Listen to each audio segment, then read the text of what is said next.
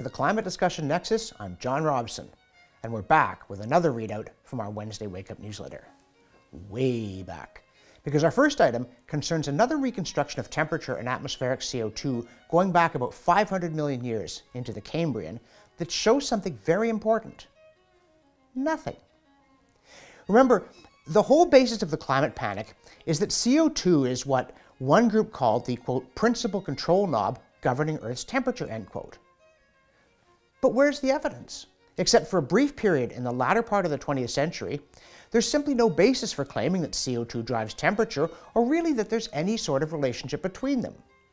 As this new reconstruction by Dr. Horst Joachim Lüdecke of EIKE, that's the Europäisches Institut für Klima und Energie, underlines, nobody, not even a zealot, would look at these two lines and go, aha, there's a relationship, let alone say, well, obviously the green one drives the blue one, end quote.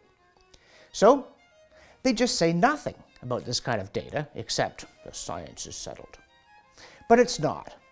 And in that vein, we also talk about Willis Eschenbach's examination of new ice core data from the Alps going back to 800 AD that show dramatic temperature swings over short periods. For instance, a 2.3 degrees Celsius increase between 850 and 885. Care to blame that one on Lothar I's methane policy?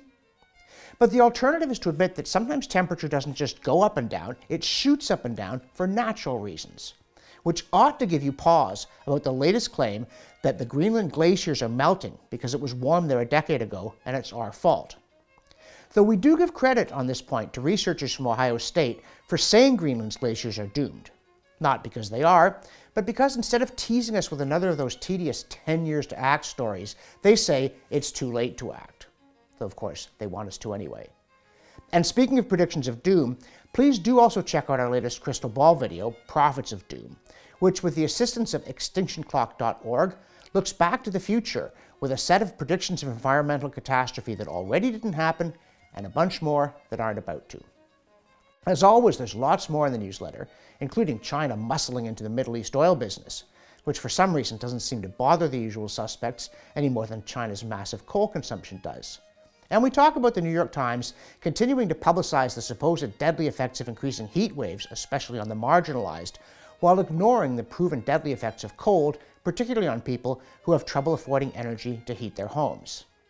And we talk about polar bears who are meant to die out because of vanishing ice, but the ice didn't vanish and neither did the bears. And in fact, some bears are being tracked on ice the satellites claim doesn't exist.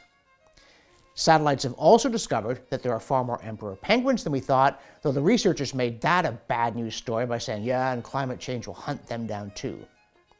And there's another new study saying that based on the last interglacial, the Eemian, all that stupid, stubborn Arctic ice will finally melt by 2035.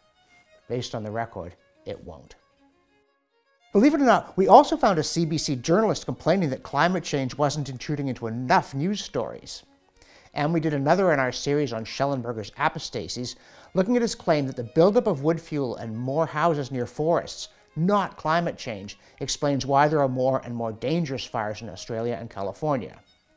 He's right again. And we continue our partnership with CO2science.org with a couple of pieces on coral reefs refusing to die on cue and on CO2 not causing more cyclones.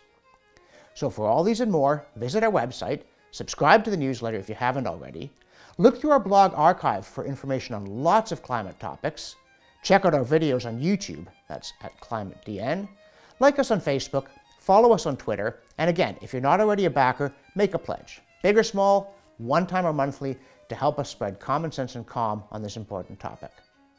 For the Climate Discussion Nexus, I'm John Robson.